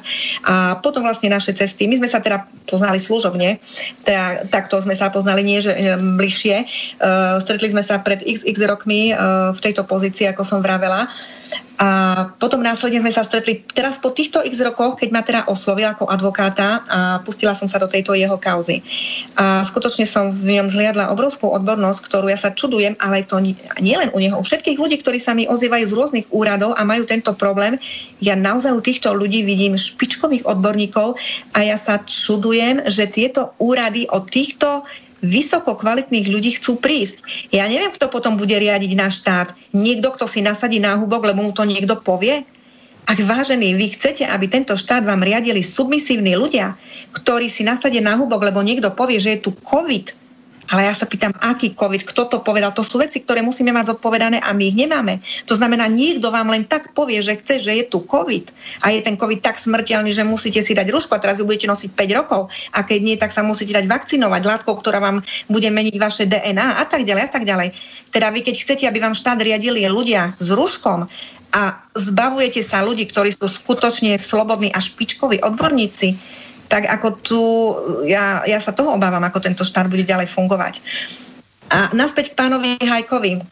Teda naozaj je to veľmi dobrý policajt a nenosí rúšku, ignoruje tieto nezmyselné právne veci a čo môžem povedať, s čím určite nebudeme v konflikte, je to, že jeho kolegovia ako keby začali absolútne to rešpektovať a mať takú istú, ako keby bol nejakou autoritou voči ním. Absolútne to rešpektujú s tým, že myslím si, že nemám z toho už nejaké také veľké konflikty, aspoň čo by sa týkalo na pracovisku, ale teraz skôr naopak vzbudzuje rešpekt. Práve preto tým svojím to chcem povedať, ten autoritatívny rešpekt, tak nie z pozície ako funkcie, pretože sú aj vyššie funkcie na jeho oddelení, ale z pozície rešpektu ako človeka, ktorý si postavil sa za svoje a za tým svojím si ďalej stojí. Čo sa týka samotných postihov a komplikácií a týchto právnych komplikácií, ktoré z toho vyplývajú, určite sa k tomu vyjadrovať nebudem, ale tu by som jednu veľmi vec dôležitú povedala. Vyjadrovať sa nebudem k tomu jednak preto, že nemám mandát, ale jednak aj preto, že tie veci sú stále ešte v rozpracovaní. Totižto ľudia sa ma aj pýtajú, ako skončilo to, ako skončilo hento. No to nemohlo ešte skončiť, pretože my v x veciach, aj keď sú tie veci na verejnosti už premielané, my nie sme ešte ani v začiatku konania, pretože právna vec stojí trošku inak. Ja právnu vec, ktorá sa verejne premiela, verejne diskutuje, komunikuje, ja ju právne nemám ešte v takom štádiu, častokrát, aby som ju vedela ešte právne začať. Vy vo veľa veciach potrebujete mať niečo ukončené, aby ste vy sa dostali do momentu začatia nejakého administratívneho alebo súdneho konania. Takže samozrejme je veľa vecí, ktoré už sú začaté, ale sme v štádiu rozpojednávania administratívneho alebo už aj v súdnych konaniach. A výsledky počas konania sú veci, ktoré ešte nechcem komunikovať, ale príde čas, že ich komunikovať budem, ale až to bude vhodné a to potrvá nejaký čas, pretože tieto konania súdne administratívne nie sú zo dňa na deň, trvajú, v bežnom živote trvajú roky. V tomto čase sú tieto veci skrátené a ide to rýchlejšie, to ja sama vidím, ale stále to nie je otázka týždňov alebo nejakých 2 mesiacov. Takže prosím o strpenia a určite začnú v čo chvíľa chodiť aj prvé výsledky, či už negatívne, či pozitívne. Ak budú pozitívne, fajn, môžeme čím skôr túto dystopiu skončiť. Ak budú negatívne, posúvame sa ďalej na súdy a skončíme takto s veľa vecami určite až na medzinárodných súdoch. Takže o všetkom vás budem informovať, ale chce to ešte čas. Dobre, Maroš Majcher sa pýta, no nepýta sa, on ti želá, človeče, krásny sviatočný večer vám prajem všetkým, chcel by som vám všetkým popriať veľa zdravia a veľa zdravia a pevné nervy ti praje. Držím vám všetkým palce a pani JUDr Krajníkovej prajem, nech sa dostane do parlamentu. Moc vám fandím. S úctou Maroš z Trenčína. Veľmi pekne, Maroš, ďakujem aj ja vám. Takisto krásne Vianoce, veľa šťastia, zdravia a hlavne slobodu. Slobodu a zdravie. Potom bude všetko. A čo sa týka toho do parlamentu, ďakujem aj za toto prianie a znova zopakujem. Mojím cieľom, parlamentným cieľom je nie vláda niekomu, ale pre Boha ľudia nám tam treba ísť urobiť poriadok v tých zákonoch, pretože nie je, ani nie tak aj v zákonoch, ale nie je tak v zákonoch, ale ako v ich uplatňovaní. Je totiž to nemožné, aby k zákonom sa dostávali blázni, pretože takto to potom vyzerá a jednoducho máme tu na jednu naozaj psychiatrickú, dystopickú, totalitnú spoločnosť, kde už zákony neplatia. A ja som nadobudla dojem, že už u nás ako kolega Janko, starosta, pán Sparihuzoviec povedali, že tu vkolaboval celý systém. A my v tomto kolapse žijeme, ale látame, plátame, kolegovia, ktorí s tým robíme, vieme, o čom hovoríme, látame, plátame, čo sa dá. A my to vlastne ani nemáme proti čomu argumentovať, pretože my môžeme argumentovať veci, ak vám niekto dá nejaký nesprávny paragraf a vy to odargumentujete. Ale ak vám niekto nedá paragraf a niečo robí a ústavný súd to povie, tak je to v poriadku. Vám sa ťažko právne argumentujú veci. My sme až v takomto kolapse. Takže tak. Dobre, poďme ďalej. Julo, človeče z Nemecka, servus, chlapci. Máme tu aj dievča, nevadí Julo. A ja on trošku, že mimo relácie. Krásne, veselé prežitie sviatkov. Pozdrav mi mama Martin, Julo. Dobrú chuť. Nezabudnúť na dezinfekciu dobrou domácou slívkou. Aha, pozri sa. Máš čo piť? Adri, máš čo piť? Takže pozdravujem Jula. Krásne Vianoce, Weihnachten, guten Abend. Ja som nemčinárka síce, ale nepraktizujem nemčinu. Mám teda gymnázia nemčinu, dokonca aj na vysokej škole, keď som bola. Mali sme v jazyku cudzom skúšku, takže mám ju z nemčiny. Ale nejak by som sa nepasovala za nemčinára, ktorý by napríklad právne zmluvy Nemusíš mu, on ti rozumie, on tu bol u nás štúdiu. Ale viem. Tak ja na margo toho guten Abend a Weihnachten. Takže takto, ale čo by som chcela povedať, že ešte raz mi tú otázku daj. On nedal otázku. Tvoju otázka bola nejaká. Nezabudnúť si dezinfikovať, ale nie ruky, ale že dobrou domácou slivovicou. Ja som sa ťa pýtal, že či máš. Osobitne som zareagovala na to, ako ty. Trošičku som si musela dať koláčika, prepáčte, lebo mi až taká mdloba. Čakám na to prasiatko, čakám, že ho rúžové, už ho vidím. Už ich vidím asi strašne veľa tých prasiatok. Až tak trošku mdlo mi prišlo, tak som si len koláčik ďobla, tak prepáčte, keď akože počuť je. Dobre. Že som niečo prehotla. Necháme tak. Čo sa týka tej slivovičky, tak práve tí trolovia niečo písali, niektorí sa tak vulgárne na mňa vyjadrovali, tak ako si ty vravel, že som podvodnička alebo dokonca ožratá advokátka. Takže teraz verejne sa musím priznať, čo sa týka ja a alkohol, že ja nepijem. Dobre. Takže sotva by som bola nejakou ožratou, neviem kde, pretože určite akože žiaden alkohol nekonzumujem v nejakej nadmiere, ale ja ho nekonzumujem už asi vôbec, lebo viete, človek prešiel nejakou touto na nejaké časom na nejaké iné chute, že nepotrebuje vôbec k životu ani alkohol. Samozrejme, nepoznám človeka, ktorý by si nebodal víno alebo podobne, ale ja som viac menej abstinent, čiže ťažko zo mňa urobiť nejakého ožralu alebo nejakého, a už vôbec nie podvodníka, pretože ani za podvod nemám žiaden rozsudok a podvodov sa nedopúšťam. Takže slivovičku si asi nedám. Čo mám rada, čo musím povedať, mám veľmi rada medovinu. Takže, ale asi ani toho roku nebude medovinka, pretože skutočne nepotrebujem to na svoj stôl. Ale kto si dá, každému to doprajem. Takže, alebo prípadne nejaké vínko. Ale s mierou. Dobre, že si sa posilnila, pretože, pozor na to, dobre sa priprav teraz, ideme z kopca. Ja som už písal minule, mám nejaké otázky. Už veľa ľudí tu bolo, čo chceli urobiť dieru do politiky. No a vždy to dopadlo sklamaním. A teraz, počúvaj, vraj, pani Krajníková má svoje nápojenie z minulosti na Mečiara. To čo? Ty máš nejaké nápojenie z minulosti na Mečiara? Nie, vôbec. Pána doktora Mečiara osobne vôbec nepoznám. Ja vždycky tak zo srandy poviem, že sa poznáme na 50%, ja jeho áno, on mňa nie. Nie, nepoznám pána doktora. To ja tiež tak mám, ale s inými vecami, keď mám dohodnuté. Na 50%. Dobre. Nie, nepoznám pána doktora Mečiara, ale musím povedať, že veľmi si vážim pána doktora Mečiara skrz toho, že naozaj ako politik, a dneska vidím už viac do toho verejného života, ako politik urobil skutočne veľa pre Slovenskú republiku. A tak, ako sa každému dá vytknúť, a práve najviac tým kritikom asi by bolo toho viac čo vytknúť, než nevytknúť, tak každý robíme v živote aj dobré rozhodnutia, aj nesprávne rozhodnutia.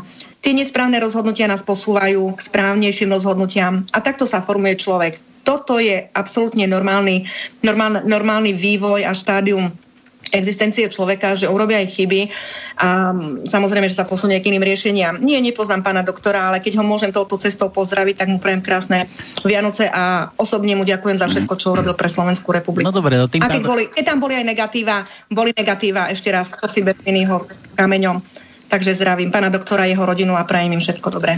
Takže potom tie ostatné zvyšok otázok je bezpredmetných, lebo to je, že pani Krajníková má svoje napojenia z minulosti na Mečiara a to jej nedáva zrovna predpoklady, že bude iná. Čím bude iná? Čo nám dá ako záruku, keď pôjdeš do politiky? Ja si myslím, že táto otázka je z radu týchto trolov alebo týchto profesionálnych provokatérov. Ja, čo vám dám do politiky, ja potrebujem dať hlavne, by som do legislatívy toho vedela veľmi veľa dať. Ak sa to nazýva politika, neviem, prečo vlastne sa stále poukazuje na to, že keď niekto chce ísť do politiky, automaticky sa to má vnímať ako niečo negatívne. Politika je vlastne z gréčtiny polis. Je to správa štátu. A niekto, keď žijeme v štáte, niekto nám ten štát spravovať musí. Pretože nie je možné, aby, a hovorím spravovať, vnímajte pojmy, ktoré používam ja. Ja nepoužívam slovo vláda. Ja používam slovo správa štátu. A tá politika je správa štátu. A to, že niekto to zneužil a začal vládnuť inému, tak keď to takto ľudia prijali, tak to chceli, tak fajn, ja to takto nechcem a pokiaľ budem vedieť urobiť svoju predstavu o svojom živote a bude sa to páčiť aj iným a iní sa pridajú a takisto budú týmto robiť predstavu o svojom živote a podarí sa nám ísť do tej politiky, ako sa to teda nazýva, inak to neviem nazvať. A z mojej, čo sa týka mojej osoby, ja určite by som mala záujem mať dosah na legislatíve a vedieť ukočírovať to po tej legislatívnej stránke, aby to skutočne platilo to právo, aby to skutočne platili zákony, aby platili zákony pre každého. a aby tu prestal byť ten právny chaos, korupcia a vôbec kopec tých negatív, neadekvátne rozhodnutia, neodborné rozhodnutia, alebo napríklad je kopec rozhodnutí, z ktorých vyslovene vycítiť až keby nejaké vybavovanie si účtov dotyčného, ktorý rozhoduje o veci iného. A veľmi veľa nesprávnych rozhodnutí a nejak takto, aby sme si spoločne naskladali ten právny systém, aby fungoval. A práve preto som dala aj názov svojej strany budúcej, ak teraz sa mi ju podarí založiť, ak mi ju pomôžete založiť, moji klienti, poslucháči a právo Slovenskej republiky. Nie je skutočne to právo Slovenska. Dobre, ja ťa trošku opravím, on to nie je troll, ja ho poznám dotyčného, čo sa tu pýta, ale pýta sa ešte takéto niečo, neviem, kde to zobral, že máš na Mečiara napojenia, nemáš, dala si nám odpoveď, ďalšia vec. Ja ho neviem, prepáč, ale aj keď je tvoj známy, neznamená, že nemôže byť troll. No ale neviem, on sa proste pýtal, no ale kde na to prišiel, tak ty tvrdíš, že nemáš na Mečiara kontakt, no nejaké napojenie z minulosti nemáš vybavené. Veľa provokačných otázok skutočne od týchto trollov, pokiaľ som ho tam zaradila, tak keď nie je troll, tak ako sa ospravedlňujem za to, že som ho nazvala trollom, ale tieto otázky skutočne neviem, že odkiaľ, ale to nie je len táto otázka, tu kopec aj veľa iných otázok, čo vrem, ja tieto veci napríklad nečítam na Facebooku, ale keď mi aj povedia títo moji známi kolegovia, a sú to veci, neviem, ako sa to dostalo, lebo naozaj pána doktora nepoznám, nikdy sme neprišli do kontaktu a ja som totiž to vôbec nemala kontakt nejak s politikou predtým. Moji klienti samozrejme sú z rôznych oblastí, ale nikdy som sa vôbec tejto ani nejak nevenovala tematike. Jasné, ale proste pomeň ešte do tej politiky, že teraz chceš ísť do politiky, otázne je, či sa tam vôbec dostaneš. A ak sa dostaneš, tak kedy? Počkaj, to neodpovedať, to nebola otázka, ale že čiže je to pekné, ale aktuálne to vnímam skôr ako sen alebo zbožné želanie. A teraz taká otázka, že čo dovtedy? Čo majú ľudia robiť dovtedy, kým sa tam ty dostaneš a robíš poriadky s právom? Vieš, to je taká otázka, ako ja sa dotyčného spýtam. Ľudia vnímajú, že som sa pustila do niečoho ako právnik, robím na tej svojej parkete, čo môžem uznať za vhodné. Tak ak sa ma niekto, táto otázka vôbec, ja tam nevidím obsah tej otázky, čo sa chce spýtať. Skutočne nechápem, robím čo môžem. Ja by som vedel, ja by som sa k tomu tak pripojil. Keď som sa dostala do bodu, ja som sa dostala ako advokát do bodu, keď zistíš, že máš nezmyselné rozhodnutia, ktoré nie, že sú nezmyselné v tom, že niekto použije iný paragraf, ale ty zistíš, že ty to máš bez paragrafu. Ty zistíš, že jednoducho tu sa vôbec porušuje úplne od od písmena A sa tu zákon porušuje a ty zistíš, že nemáš čím protiargumentovať, tak sa dostaneš do bodu a argumentuješ a ti to vrátia, alebo zrušia, alebo presne, že podáš trestné oznámenie na pani doktorku Černú a ti to vrátia, akože ide o nejakú sťažnosť alebo námietku na nesprávny úradný postup, tak ty si povieš, ale tak tu niečo nehraje, tak to nie. Takže tu je ako advokát už sotva budem vedieť niečo urobiť, alebo môžem ďalších 20 rokov sa takto handrkovať s prokuratúrou. Tak potom dostaneš teda iný nápad, iné riešenie. Ja ako advokát hľadám riešenie a ja nemôžem ostať na nejakom bode, ktorom sa budem motať dookola. Tak potom ťa napadne to, že takéto nejde to takto zákonne za tejto vlády, tak to bude musieť ísť zákonne a budem sa musieť ja sama o tú zákonnosť pričiniť. A to je tá myšlienka, ten cieľ, ktorý mňa napadol v súvislosti so založením si strany. A či sa tam dostanem, o tom rozhodnú ľudia, ak budú chcieť, ale to nie, že ja to urobím sama, to nie, že ja sa dostanem. Ak ľudia budú chcieť, aby sme sa dostali mali vplyv, nie len ja sama, opakujem ešte raz, ale ľudia, ktorým záleží na zákonoch, ktorým záleží na právnom štáte a budú to chcieť a pridajú sa ku mne a podporia ma a vtedy ja sa tam teda dostanem ako osobne, jasne, že všetci nevieme sa dostať do toho parlamentu a bude mať dosah, tak to dáme, prečo nie? Ako sa dostali teraz títo a urobili tu na neprávny štát, takisto sa dá urobiť aj právny štát naspäť a urobiť to ešte lepšie, pretože takto, ja každú negatívnu vec skutočne vnímam pozitívne. Pretože ako sa hovorí, každé zlo je na niečo dobré. Táto doba a tieto problémy odkryli mnoho ľudí, mnoho povách a skutočne odhalili to všetko zlé v štáte, čo sa dialo, o čom ako advokát, ja 20 rokov žijem tento systém v justícii a si myslím, že skoro takmer asi až každý advokát mi to potvrdí, to, čo som teraz povedala. To, čo dneska spoločnosť vníma navonok, to bezprávie, to sa skutočne v justícii deje tých celých 20 rokov. Čiže táto nezákonnosť, to len ako keby sa vám prelialo cez korito a už to proste sa vyliala jedna žumpa, ktorá sa už len valí ako také blato z tej roztrhnutej hrádze. No a práve preto ja osobne si myslím, je fajn, že sa to stalo. Pretože vždy, keď robíte poriadok, chcete urobiť veľký poriadok, najprv musíte urobiť ešte väčší poriadok, všetko tie veci staré poznášať, z toho pôjdu a rozstrediť to a takto. Čiže to, čo sa dneska deje, ja to naozaj nevnímam negatívne. Ja to vnímam ako niečo, čo sa vieme, to negatívne konečne je vidieť. Je to všetko verejne vidieť a môžeme sa rozhodnúť, chceme to, alebo to nechceme. Ak to nechceme, treba to spratať, treba to zlikvidovať, dať to preč a necháme si to, čo chceme.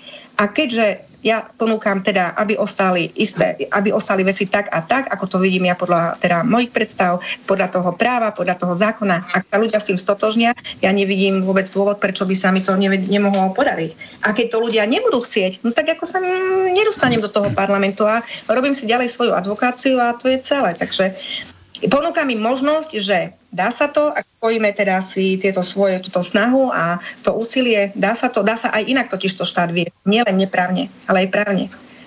Dobre, ďalšia otázka. Pavol nejaký, nie som ja, ale ty počúvaj, že to nemyslíte vážne. Vy nemáte štedrú večeru v kruhu rodiny. Vy inak kážete a inak žijete. Jdu Blade velebnosti. No už by sme to mali asi zatvoriť celé. Nie, ja tomuto pánovi veľmi rada odpoviem. Vážený pán, prajem vám v prvom rade pekné Vianoce. Patrilo sa najprv pozdraviť a popriať. V druhom rade mám štedrú večeru v kruhu svojej rodiny. Avšak kruh mojej rodiny je veľmi úzky. A to preto, vážený pán, lebo ja som od takých svojich asi 22 rokov, čo už som nebola malé dieťa, ale predsa, by som to asi nazvala tak, som ostala sirotou. Ostala som sirotou, pretože mi zomrela mamička, s ktorou som žila iba s mamičkou, ktorá mala 47 rokov, keď mi odišla. A keďže som bola jedináčik, tak mi potom ten veľký kruh rodiny asi nemal aký ostať. Samozrejme, že mám svoj kruh rodiny, ktorý je veľmi uzučký a s týmto kruhom rodiny som momentálne a sú to vedľa mňa a počúvajú. A napriek tomu, že ten kruh rodiny je uzučký, som veľmi rada, že som si vedela nájsť čas na to, aby som sa aj s mojimi poslucháčmi stretla a mohla s nimi teda mojimi klientmi a ako aj poslucháčmi a priaznivcami, aj nepriaznivcami stretnúť a niečo teda porozprávať, takže práve preto hovorím veľmi rada, že ten priestor som dostala teraz na Vianoce a mohla vás všetkých počuť a pozdraviť a aj tohto pána pozdravujem. Dobre, ja tiež akože taký, že vieš čo, nájdi si tú svoju bublinku, ako máš nariadené a zostaň v tej bublinke svojej. Podľa toho to nariad. Nevadí. A toto si mi teraz nejak nahrala na smeč, lebo nejaký Jano, neviem, či ťa poznal, alebo čo, máme vianočný čas, tak by som chcel dať doktorke Krajníkovej niekoľko otázok, ktoré nesúvisia s právom, paragrafmi a už sa ti dorýpa do súkromia. A ty už si tu začala. Že keby sme sa mohli dozvedieť niečo viac o nej ako o žene, matke, dcére. Si žena, to je jasné každému, všetkým teda. Matka si? Áno. Mám dospelé dieťa, 27-ročné. No vidíš to. Dcéru, syna? Áno. Dcéru či syna? Neviem. Chlapec, takže nemáš dcéru, dobre, takže odpovedáme Janovi. Ľudí by isto zaujímalo, ako ona prežívala Vianoce v mladosti. To si nám teraz povedala, si nám trošku ozrejmila tú svoju mladosť, ako si vyrastala. Viem, že má aj rusínske korene. Máš rusínske korene? Či zase nejaký? Áno, a ja už aj viem teda, kto píše, takže pozdravujem. Krásne Vianocky prajem. Hej. Takže áno, mám rusínske korene. Ja som Rusínka a po mojej babičke z Medzilaboriec, babičke Julke, a detko bol Bardejovčan. Aha. A že aké boli Vianoce u starých rodičov? No, ja si spomínam na svoje nádherné detstvo. My sme boli skutočne akože v tom čase oveľa väčšia rodina ako teraz, pretože vravím, mamička mi zomrela, keď som mala 22 alebo 23 rokov. Bola veľmi mladá. Už som vlastne prežila svoju mamu vo svojich rokoch dneska. No a moje Vianoce boli v Sečovciach. Ja som sa narodila v Sečovciach. A moji príbuzní ostali teda tam aj bývať z mamkinej strany. Takže boli to krásne, vždycky boli to také teda tie rusínske Vianoce, kde sme mali Vianoce riadne, potom sme mali Vianoce teda rusnácké na Vlatovilia, teda po Novom roku. A boli to Vianoce také plné pokoja skutočne, takej tej rodinej pohody, kde babka Julka varila teraz svoje také tie rusnácké jedlá. Boli to, napríklad my sme robili kapustnicu, do ktorej sa nedávala kapusta, ale bola to len z tej šťavy, jušky sa to volá, s hubami, do toho liaté cestičko. Potom boli robené také osypané zemiaky, ktoré sa robili s dusenou kapustou, ktorá nešla teda do tej kapustnice, do tej polievky. Piekli sa koláče, predtým sa samozrejme u babičky upratovalo, to vždycky s mojou mamkou to ako neexistovalo. Viete, za mojich čias neexistovalo také niečo, že by sa teda neurobilo to, čo sa urobiť doma malo, že by sa nerešpektoval rodič, alebo teda niečo také, rodič bol skutočne autoritou a nie preto, aby sa človek ho bál toho rodiča, ale preto, že to bola autorita. Takže trávila som každé vianočné sviatky u babky Julky v Sečovciach. No a boli to nádherné časy, plné pokoja a šťastia a tak asi tak. No a dneska som si tieto tradície všetky zachovala. Dokonca včera sme stávali stromček, ktorý som ozdobila úplne na jednoducho, živý taký maličký stromček, kde som dala staré vianočné ozdoby od babky Julky, svetielka, ešte také šťastké, čo sa nám syn narodil, keď bol úplne ešte maličký. Takže také spomienkové Vianoce, kde už mám ja skutočne tých všetkých čačiek, mačiek, ktoré k nám sa potom zo západu začali rútiť a už mám taký pocit takého toho presítenia, všetkého toho vyčačkaného, vymačkaného. A tak si teraz na ten stromček pozerám, keď ho vidím len taký ten obyčajný, krásny borovicový stromik malý s tými svetielkami a pár tými ozdôbkami takých šašulikov a anielikov a neviem, jakých tých snežuliačikov malých od babky Julky. Takže asi tak. Dobre. Takže moje Vianoce. A ešte píše Jano, že doktorka Krajníková žije aj vo Francúzsku. Aké sú Vianoce tam? No, vo Francúzsku, takto vôbec Francúzi sú takí laicité, oni sú takí laici, oni nie sú až tak zameraní na takú tú vieru kresťanskú. Nie, že by sú, samozrejme, aj tam sú kresťania, ale nepraktizujú tú katolickú vieru tak, ako my na Slovensku. Samozrejme je tam stromček, mestá sú nádherne ozdobené. Ja vnímam, že je to tak skomercializované a je to niečo, úplne sú tam iné zvyky, sú tam iné jedlá a teraz som nebola vo Francúzsku, pretože som od toho februára na Slovensku permanentne nepodarilo sa mi vycestovať, jednak aj tej práce viac mi do toho prišlo, ale vždy, keď som po iné roky tam aspoň na 1-2 dní zašla aj v čase Vianoc a stretla sa so svojimi priateľmi, veľmi napríklad, oni nepoznajú niečo také ako kapustnica. A to sú také zážitky s nimi, že im to tak chutí, teda skôr nechutí, ako keď to dáte, ale sa tvária, že im to chutí. Sú tam iné zvyky, ale Francúzi celkovo prežívajú svoj čas akýkoľvek voľný v takých tých, keď môžu tých rodinných kruhoch a so známymi, skôr, teda viac aj so známymi než v tých rodinných kruhoch. Samozrejme, že sú aj s tými rodinami svojimi, ale u nich aj tie vianočné sviatky sú také, že sa teda viacero rodín aj zíde a majú také veľké tie hostiny pri tých stoloch, čo je ale aj bežnou kultúrou týchto Francúzov.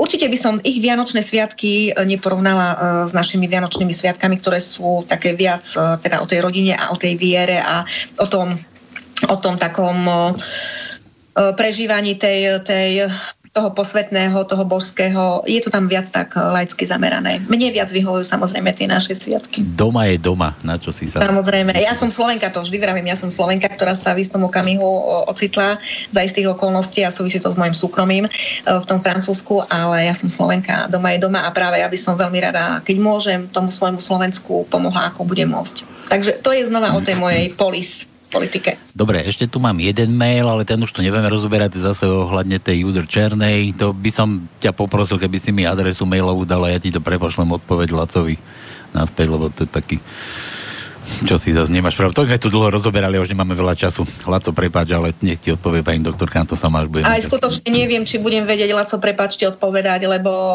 tieto moje sviatky vianočné toho roku budú asi o tom, že zajtra si sadnem a ďalej mám lehoty a musím robiť odvolania, takže ak sa k vám nedostanem, Laco, teraz, tak možno neskôr, alebo možno vôbec nikdy, pretože ja som povedala na začiatku asi, o čo ide, a túto vec ďalej budem právne riešiť, takže v tých ďalších, budem to zverejňovať, v tých ďalších postupoch budete vidieť asi odpoveď aj na to, čo ste sa možno chceli opýtať. Takže krásne Vianoce aj vám.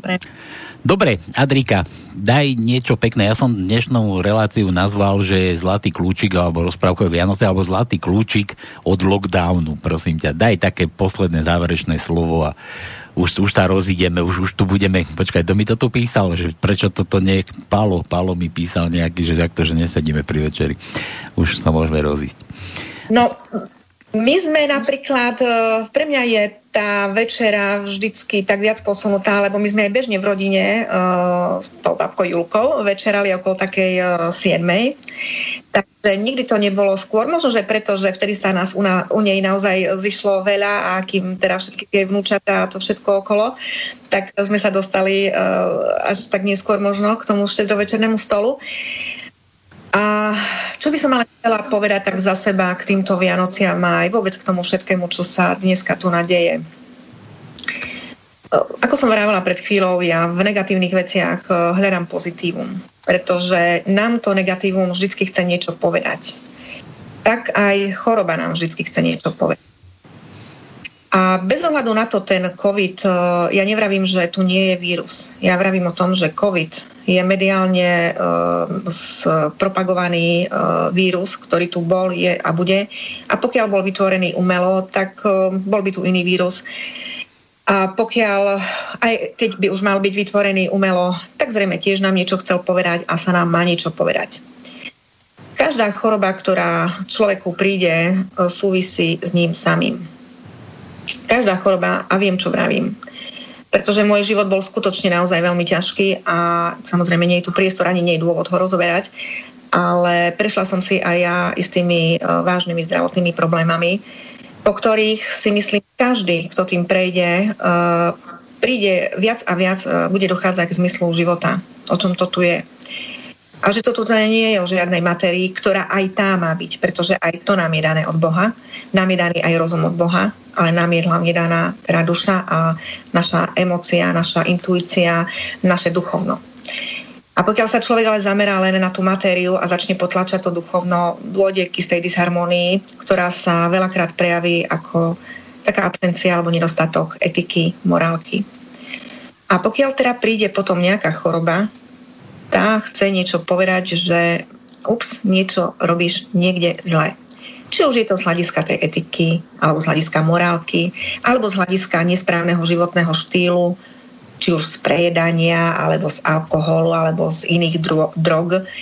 Ja sa musím priznať, som bola veľmi ťažký fajčiar. Bola som fajčiarka roky, kde už pomaly 10. alebo 8. rok nefajčím. Takže tam mi pán Božko veľmi ten prst dvíhal.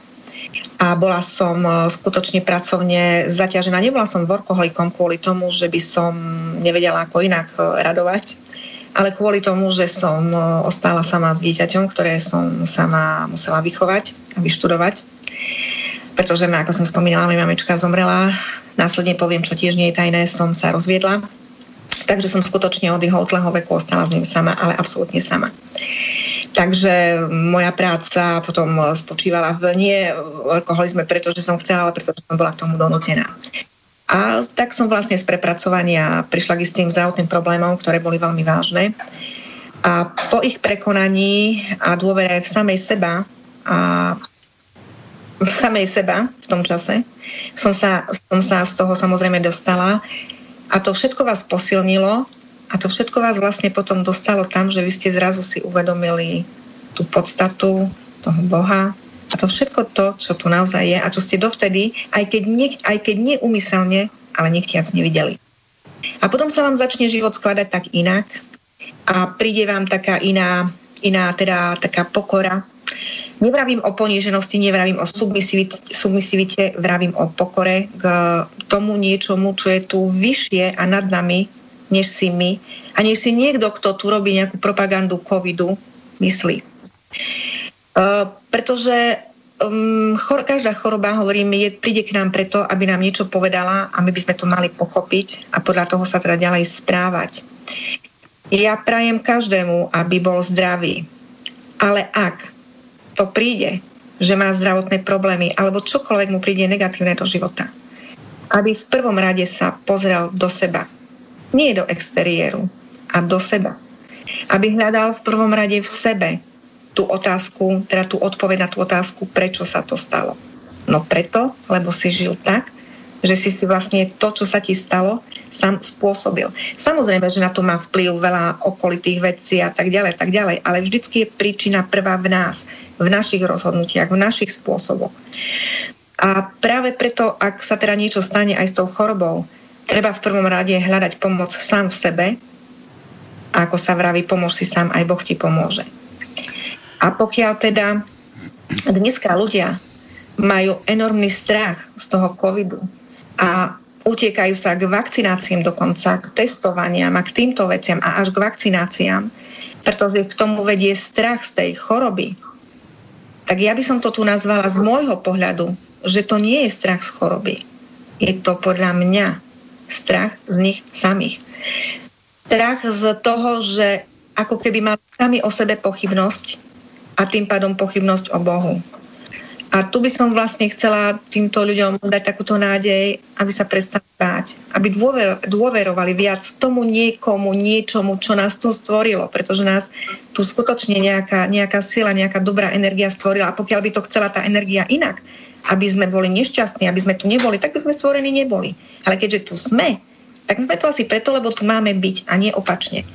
Takže ja by som dala asi takéto krédo, aby sa ľudia nebáli žiť na tom Slovensku a nebáli tešiť a radovať a hlavne, aby najprv vošli sami do seba a dôverovali sami sebe a keď takto zaujmú postoj k svojmu životu, ja vám všetkým garantujem, že karta sa začne veci obraciať, pretože v tom prípade bude stať pri vás Pán Božko a ten Boh sa postará o to, aby všetci boli šťastní. Pretože život je o šťastí, o láske, nie o strachu a nie o utrpení. Takže zbaviť sa tej hypnózy, ktorá sa tu na nás všetkých chcela a zavalila a viac si dôverovať a dôverovať Bohu. A skutočne vám vravím, pôjde to. Ja ti veľmi pekne ďakujem. Ja ti ďakujem za to, že si dnes vystúpila, ďakujem ti za krásne nejaké takéto želanie, tvoje posledné slova teda ľuďom na vianočný stôl a musím sa s tebou rozlúčiť. Mrzí ma to. Mrzí to aj mňa, že odchádzam teraz od tohto môjho iPadu, cez ktorý s vami rozprávam, ale teším sa, že už si ideme sadnúť k tej večeri, lebo už tu preskakujú hladoši. Tak. A krásne Vianoce ešte raz prajem všetkým poslucháčom, klientom, známym, priateľom, nepriateľom a skutočne som skrz aj túto hystériu covidovú získala mnoho nových známych, mnoho priateľov, s toľkými úžasnými ľuďmi som sa spoznala a im ďakujem za to, že sa obrátili práve na mňa a spoločne si určite v živote ďalej všetci pomôžeme. Ja vám, vy mne a takto budeme si myslím, že krásne normálne žiť. A Boh nám v tom všetkým pomáha. Šťastné a veselé. Majte sa krásne. Aťka, Paľko, ešte ja na záver iba toľko. Ježiš, Tonko, na teba sme zabudli. Nevadí. Čau. Ja odkazujem tým, ktorí hodnotia povrchne Aťku, že sa veľmi milia, pretože ja ju poznám osobne, viem, aká je poriadkomilovná, ako vybavuje veci, ako je zapálená pre tú svoju robotu, hlavne pomáhať iným. Takisto všetko želám vám obidvom, všetko najlepšie a dobrú chuť k večeri. Majte sa krásne. Tonko, a ja teba osobne, aj teba zdravím, boskám ťa a Pálko teba. Táto relácia vznikla za podpory dobrovoľných príspevkov našich poslucháčov. I ty sa k nim môžeš pridať. Viac informácií nájdeš na www.slobodnyvysielac.sk. Ďakujeme.